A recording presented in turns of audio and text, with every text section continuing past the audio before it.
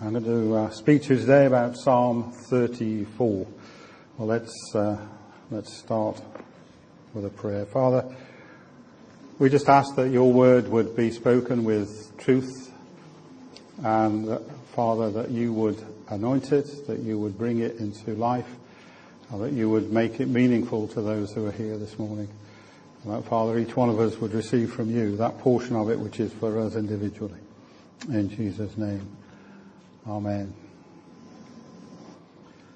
The title of my sermon this morning is I Was a Nobody, but I Prayed, and the Lord saved me from all my troubles. I was a nobody, but I prayed, and the Lord saved me from all my troubles. This title is taken from Psalm 34, as you may guess. It's the Message translation. But as we have read it in the NIV, you can see that the meaning is pretty much the same. And I just sense this morning that there are some of you out there who need to hear the message that you may consider yourself to be nobodies in the eyes of the world. However, in God's eyes, you are his precious children, and he cares and loves and delights in you as much as he does in all his other children. God has no favourites. He has no class system. He is not sexist. He is not ageist. It was Philip Yancey in his book, What's So Amazing About Grace, who wrote those much quoted words. There is nothing we can do to make God love us more, and there is nothing we can do to make him love us less. And they're true. God loves each one of us with an unconditional love that he will not withhold from us. So let's have a look at Psalm 34 and see what it tells us about God's love for us, whoever we are and however we may be feeling about ourselves. It starts off, I will extol the Lord at all times. His praise will always be on my lips. My soul will boast in the Lord. Let the afflicted hear and rejoice. Glorify the Lord with me. Let us exalt his name together. I sought the Lord, and he answered me. He delivered me from all my fears. Those who look to him are radiant. Their faces are never covered with shame. These first 5 verses are an unashamed praise of and call to praise God our Father, and to let others know the goodness of God. And the reason for this exuberant praise? Answered prayer. We have heard it preached many times, and Alex has just led us in prayer about the importance of prayer and how it is our communication link with God. Indeed, Keith was only reminding us a few weeks ago of the importance of prayer in the church, how it's the bedrock of our relationship with God, and how we can be sure that God is listening and that he will answer our prayers, but in his way, his time, and perfect according to his will, because he's God, the author and sustainer of our faith. I'm sure if I asked you to, each one of us could give testimony about answered prayer and how it has lifted our faith, and how, as we see answered prayer in our fellowship here, it lifts our spirits, draws us closer together as a fellowship, and builds us up both in our relationships with each other and with God. Also here, there's perhaps a hint of what non-Christians see in Christians that make them want to know more. That phrase, those who look to him are radiant, their faces are never covered with shame.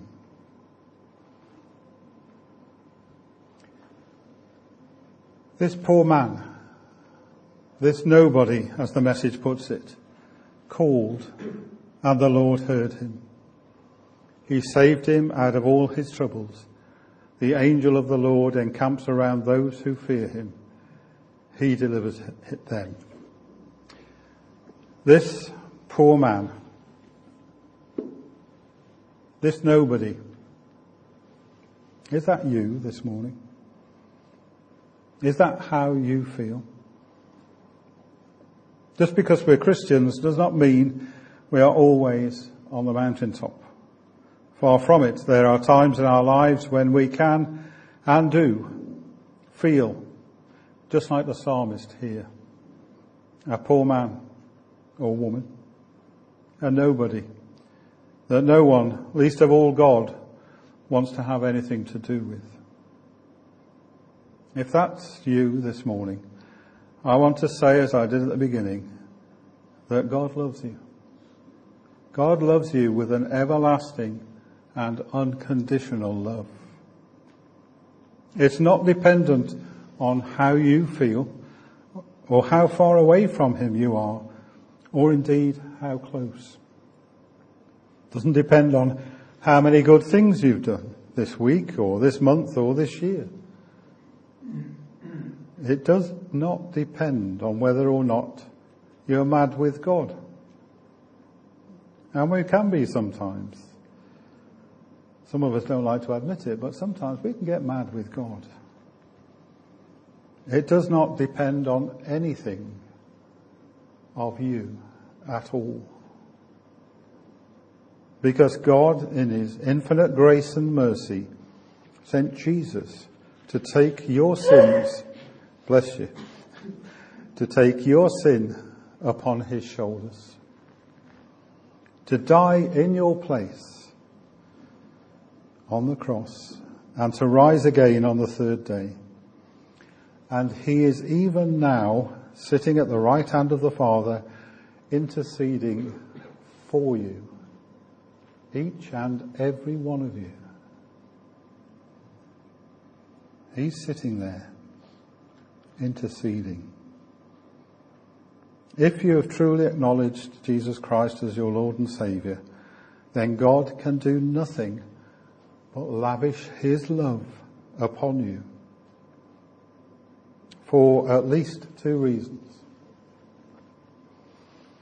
He does not see you as you see yourself.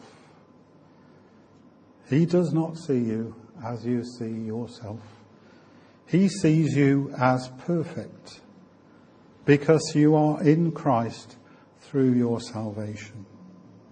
Therefore, God sees you as he sees his Son Jesus and wants to lavish his love on his child, which is what you've become through adoption into his family. As I've mentioned in previous sermons, this adoption which is talked about in the Bible is not just the signing of a piece of paper. It is an intimate adoption where you take on the same rights as Jesus, the same Father, the same inheritance rights. And that was hugely, hugely important to the Jewish people. So Jesus knew what he was saying when he used this particular word for adoption. He wasn't saying, we're going to sign a piece of paper and I'm going to bring you up as my son.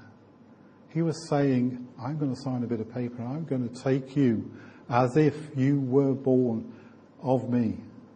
And you will have every right that any son that is, or daughter that is born of me will have. And that was hugely, hugely controversial in those days. But that's what Jesus said. That was the word he used for adoption at that time. It's just as if you'd been born as a son of God or a daughter of God. And you are, without question, his child. Second reason, love isn't something that God invented one day, in the same way as he created the heavens and the earth. God didn't decide one day to lavish love upon you and upon his people, because he thought it was the right thing to do. God's very essence is love. It is his nature and his being. He can do nothing other than love you, because he is love. God is love. So if you feel, as the psalmist, that you are a nobody, a poor man or woman that no one cares about or wants anything to do with, and we can feel like that even in the midst of a loving, caring Christian family, because we're very good, some of us expert, at putting on a mask which says we're fine to the outside world. Even those closest to us, whilst inwardly we are desperate. Desperate because of things that are going on in our lives that we don't know what to do about. If that's you, then as the psalmist, call out to God.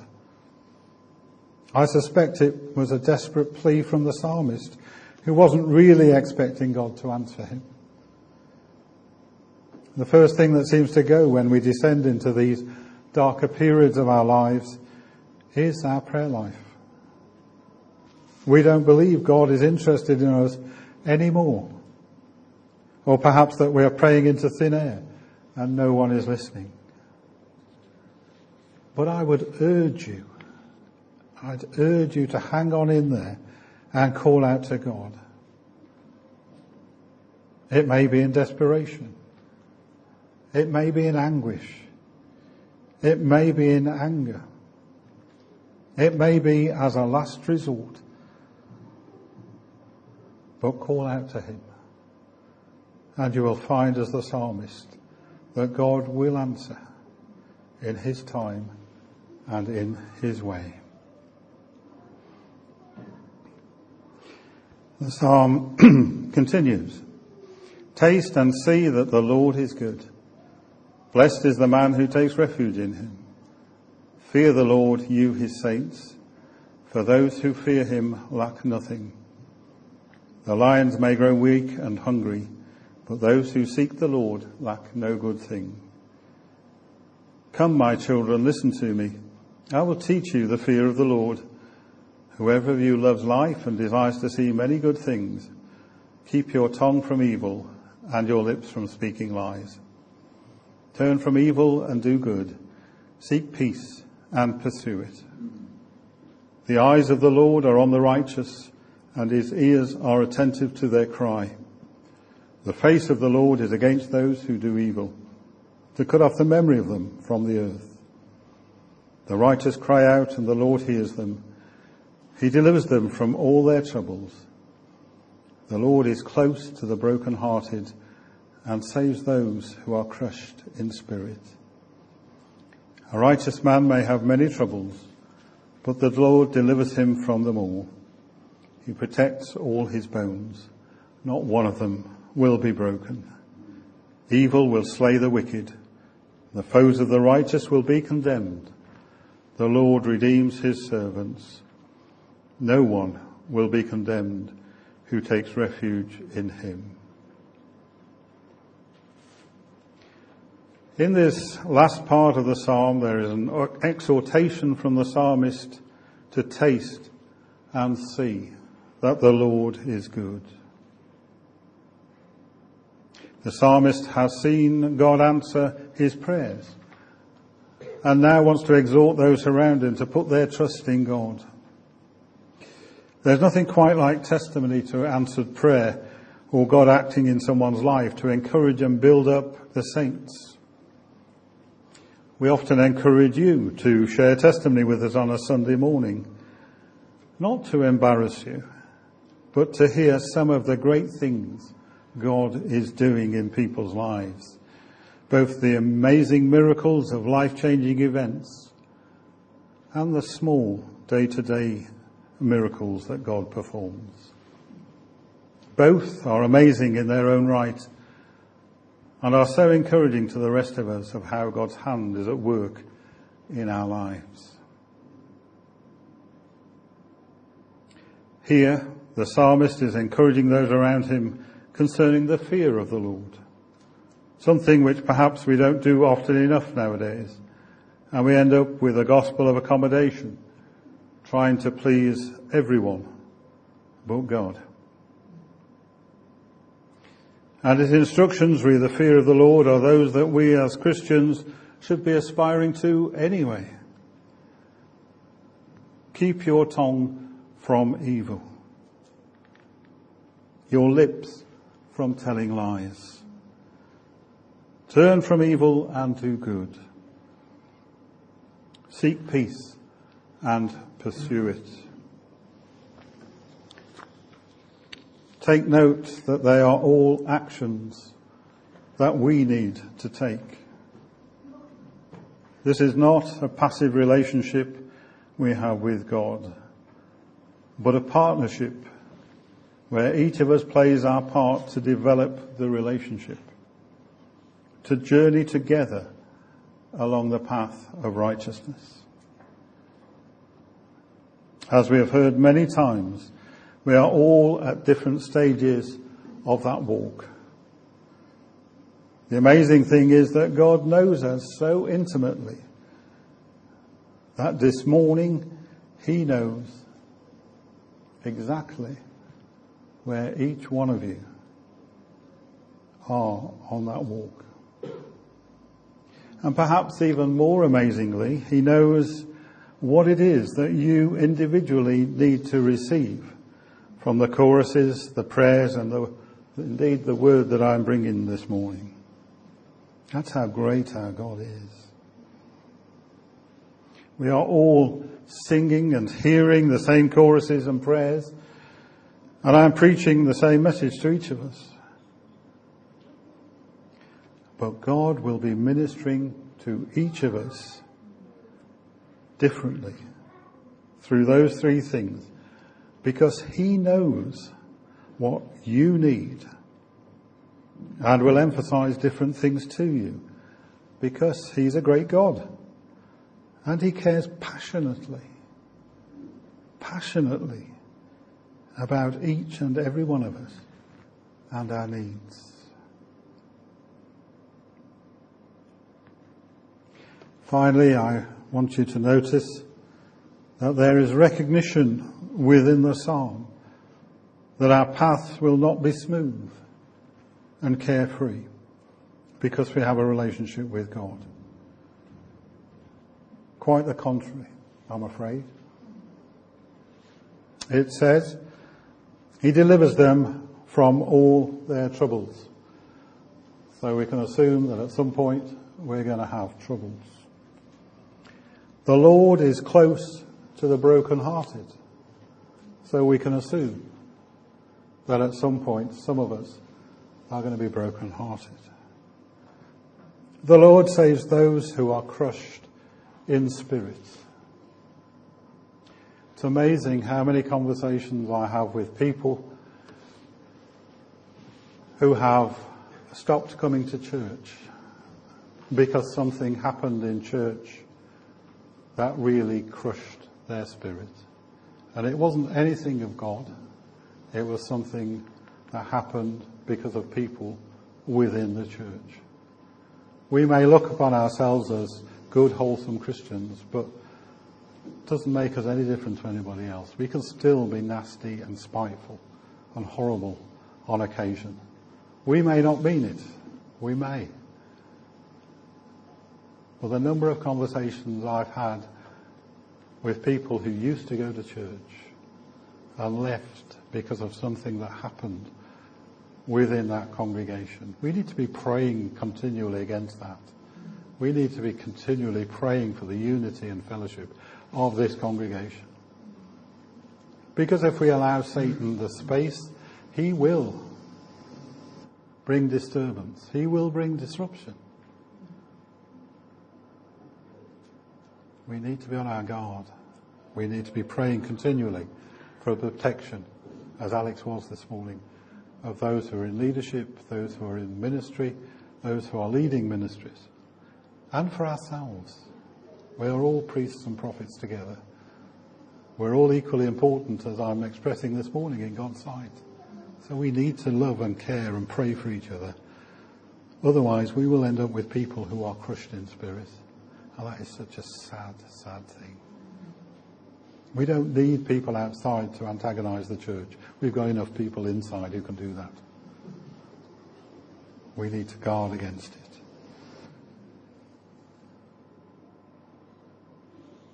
It also says, a righteous man may have many troubles.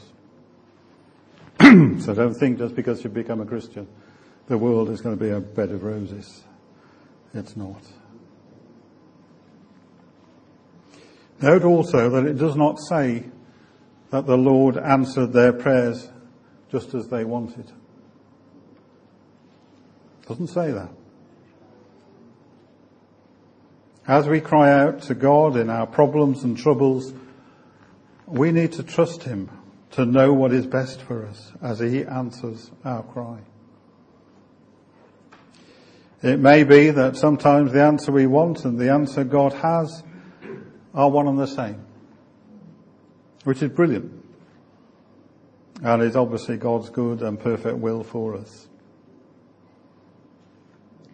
But sometimes the answer God gives is not the one we're expecting, and it is then difficult to accept.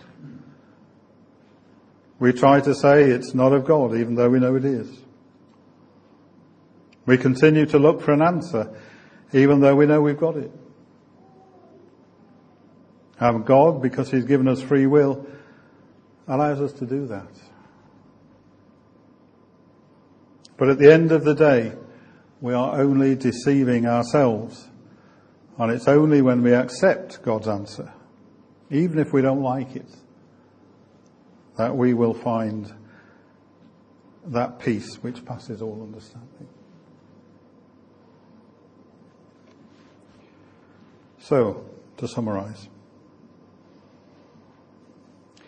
God loves you in every circumstance and however you may be feeling, because he can do no other to a child of God. If you cry out to him, he will answer you. He promises it in his word. We may not always like the answer that God gives, but we need to trust him that it is his good and perfect will for us. And finally, God loves each one of us so much that he is walking our individual journey of faith with us, feeding us at every stage of the way with the milk, bread or meat that we need at that particular time. He will never leave us until that journey is complete. John 10:27 and 30 says, "My sheep listen to my voice. I know them and they follow me. I give them eternal life and they shall never perish. No one can snatch them out of my hand. My Father, who has given them to me, is greater than all. No one can snatch them out of my Father's hand. I and the Father are one." And Philippians 1:6 says, "Being confident of this, that he who began a good work in you will carry it on to completion until the day of Christ Jesus." So if you're feeling like a poor man today, or a poor woman, a nobody, remember, God loves you and will always love you and wants the very best for you. Cry out to him and he will hear the cry of your heart and deliver you. Amen.